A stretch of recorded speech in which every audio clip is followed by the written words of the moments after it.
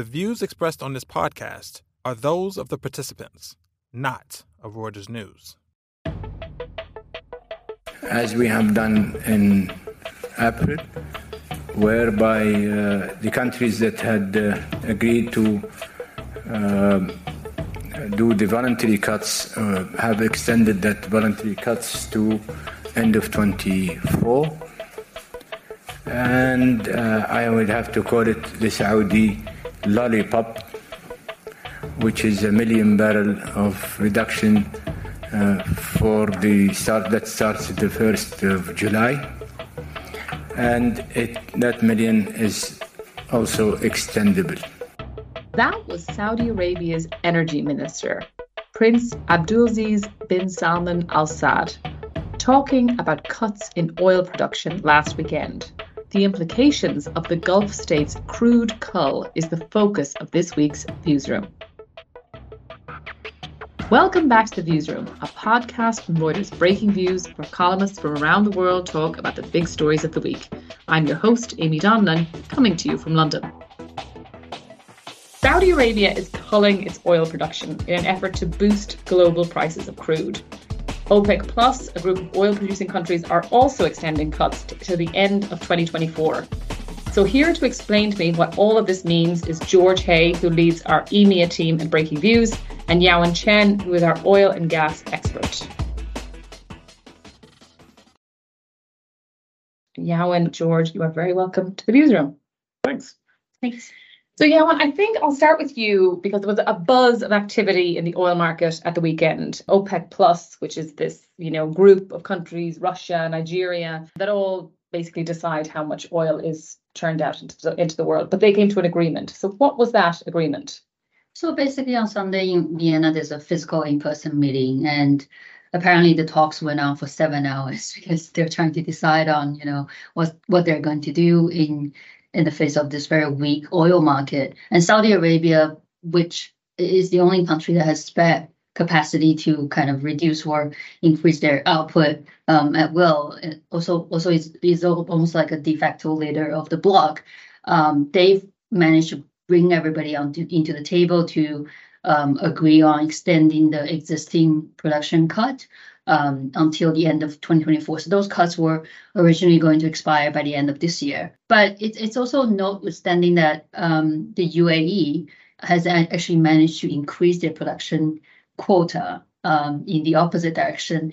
And they have not announced additional very steep cuts, except that Saudi Arabia has taken a voluntary measure to cut 1 million barrels per day in July alone, apparently as an effort to squeeze out the short sellers in the market. Okay. So, George, give us a bit of context about why are they doing all this? Why are they doing all this? Yeah, why is Saudi Arabia the whole thing is extremely confusing because there's OPEC Plus, OPEC, people doing mandatory cuts, people doing kind of voluntary cuts, and it's all extremely confusing. But the bottom line is that if you're Prince Abdulaziz bin Salman, the Saudi energy minister, you're kind of the exam question that you're trying to answer is how do I get the oil price back up again, comfortably, sustainably above $80 a barrel? Because that's where that's the so-called fiscal break-even level, which is where Saudi budget balances this year. And today, as we're speaking, it's 77, right? Right. Yeah. So it's just so and it's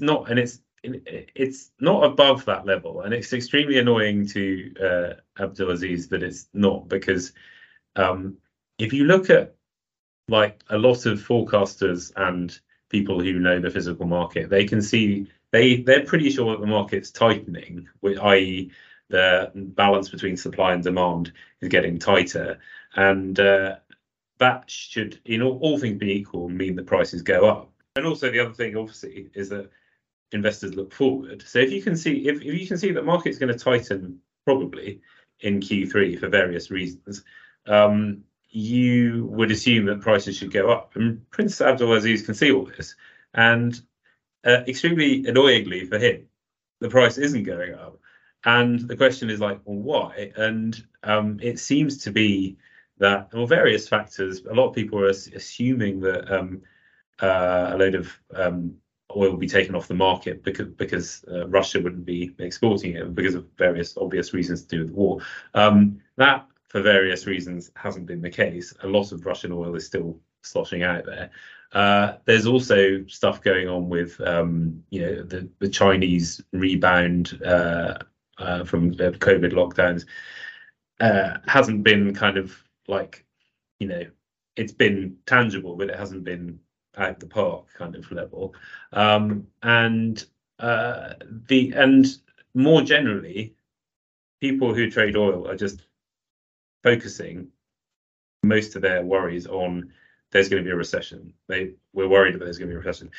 When you have a recession, people use less oil, less economic activity, all that kind of stuff. So the trouble for Prince Abdulaziz is that he's pretty sure the direction of travel, but the people he needs to convince, the oil traders who set the price of oil, are not playing ball. And so that all explains why, as Yaron said, they've tried to roll forward this OPEC Plus agreement, where they're already cutting a lot more. They're already pumping a lot less than they otherwise would do, and they've rolled that forward to 2024, which obviously means that you'll have a load less oil in 2024. But Saudi, on top of that, is saying we're going to show leadership, or just kind of, we're also, the ones Yaron also said, we're the ones with the spare capacity. We're the kind of swing producer. We are going to voluntarily say, as a kind of highly important symbolic act, we're going to cut 1 million barrels a day from our normal. They usually do, like, they can do 11, even 12 in extremists, but they're going to go down to 9 in July.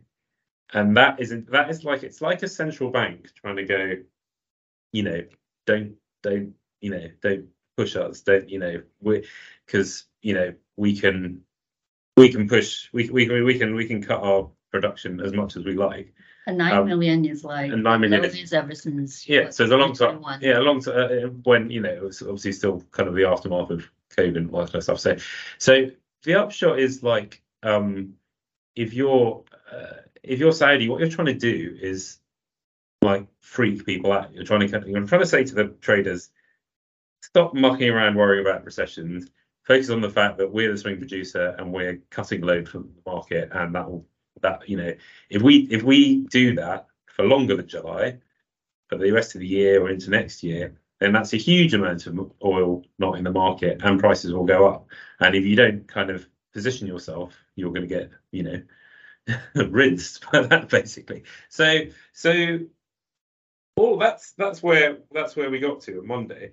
The second big problem for Prince Abdulaziz is that what you want, if you're a swing producer, when that happens, is you want the oil price to kind of go zoop like that and just go up to 90 or something immediately, because people go, oh, these guys mean business. Actually, what happened, it kind of went up 1.5 or something, and that was it, basically. And he must be, like, headed his hands in some palace in Riyadh somewhere, because it's highly annoyingly for him. It's happened this time. It also kind of happened when they did another voluntary cut in April, in April, right? Yeah. So, like, they've now had two situations where, they've kind of pulled the lever and intending something to happen, and there's just not much has happened, right? And that is kind of, so that the whole thing is, where do we go from here? That's kind of interesting. Yeah, I mean, one thing that I thought was interesting about what you said at the beginning is just, like, the 7-hour meeting that they're deliberating over this deal. So what happens if Saudi's plan doesn't work? I mean, I don't get the impression from what you've said that the others are clamoring to cut in the way that they are. Yeah, I think that's the tricky part, is that the other producers appear to be, either constrained by their own capacity, like they actually cannot produce as much as the quotas are suggesting. So one thing that happened at the meeting is that for the African countries who are producing below the official quota, I think OPEC actually decided that we're going to lower your quota to bring your production level to much closer to reality. So some people see that as a way of paving way for like, oh, there will be actual cuts by the African countries down the road, but that still remains a question.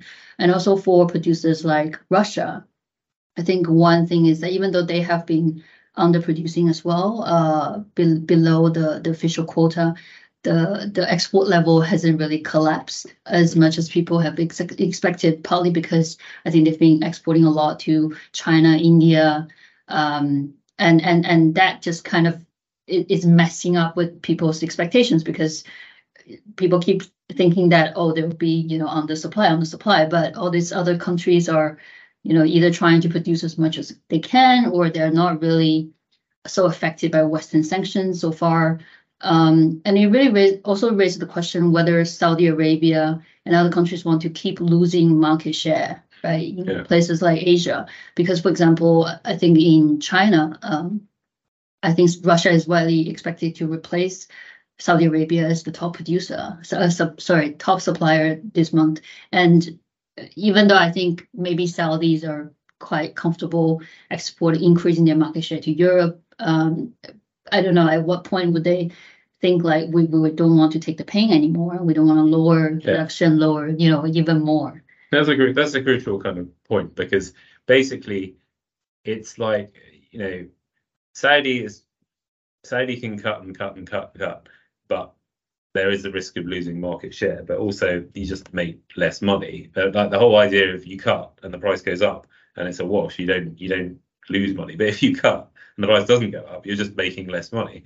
And like periodically you have these situations, like it's really quite rare, but like in April 2020, for example, there was, or March, April, just around the time when COVID was kind of really rearing its head, you had this situation where Russia and Saudi fell out, and they stopped kind of saying, okay, well, we're trying to work together to kind of hold the line and cut and maintain the oil price. It was just right, we're just going to pump what we like, which is like the opposite of what kind of OPEC and OPEC Plus is supposed to be about. And in that situation, everything becomes very unstable, because you just have Saudi is the biggest player in the room, and if they want to pump 11, 12, then that will have a fairly obvious effect on the oil. I mean, it's a kind of step you don't want to take if you're Saudi, but like you will do it if you're really annoyed at everybody else not doing their fair share of cuts or whatever. I don't think we're particularly near any of that yet. It's just that's, in terms of what does this all kind of potentially mean if OPEC is unstable and not fit for purpose? That's where you can end up, and that kind of messes up the oil price. But I suppose if you're Saudi Arabia from here, I mean, your levers that you can pull are, if this doesn't work, and we're seeing that it doesn't, the market's telling us that they don't really believe it. So if that doesn't work, you can cut again, which you sacrifice market share, or you could flood the market, which then you fall. Yeah, you probably will. What probably will happen is that, because what the oil traders we're speaking to are saying is that Abdulaziz probably just hang tough because they're saying the balances in the market the physical market should become noticeably tighter this quarter, and as traders start to see that, and as long as they're not freaking out too much about a recession, then the price will start to go up, and then Abdulaziz will chill out. He'll be happy. But if that doesn't happen, then you do get into this kind of problem where they either have to cut themselves, force the other members of OPEC, kind of like arm twist them to cut their levels as well, and hope that they do, because then if they don't, at some point that kind of doomsday scenario of everyone just pumping what they want happens. Saudi's whole strategy is to never get to that, but like ultimately that's you talk about them being the central bank of oil, as some people do, or that's what OPEC is trying to achieve. Like it's a bit like the kind of the dance between the Fed with interest rates, and investors betting they're not going to raise interest rates. It's just like, the Fed ultimately has a big stick, which they could just whack up interest rates. And the equivalent for Saudi is they can do something unpleasant with their spare capacity of oil. So there is a kind of, but there is a benefit, right? As in, if they do flood the market, the benefit to the world is that oil prices come down. Yes, although I suppose ultimately the scenario in which they do this would probably be a situation where the oil price was falling,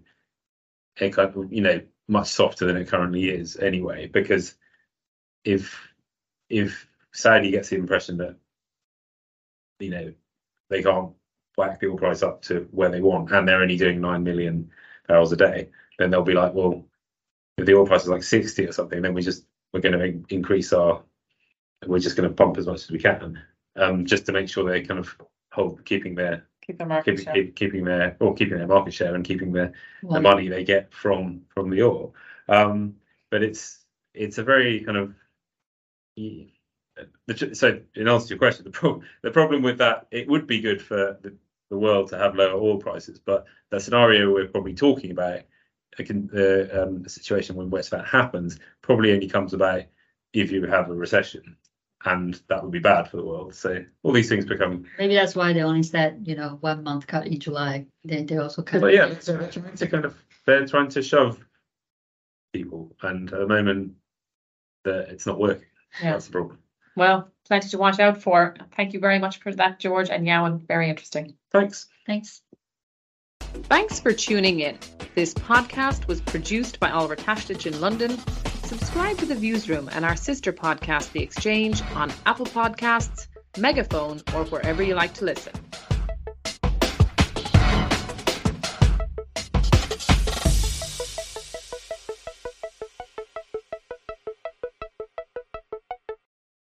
I'm Kim Vanell. Join me every morning for a roundup of what's happening at home and around the world. From the front line in Ukraine. Extraordinary how these people adjust and even laugh when you take cover.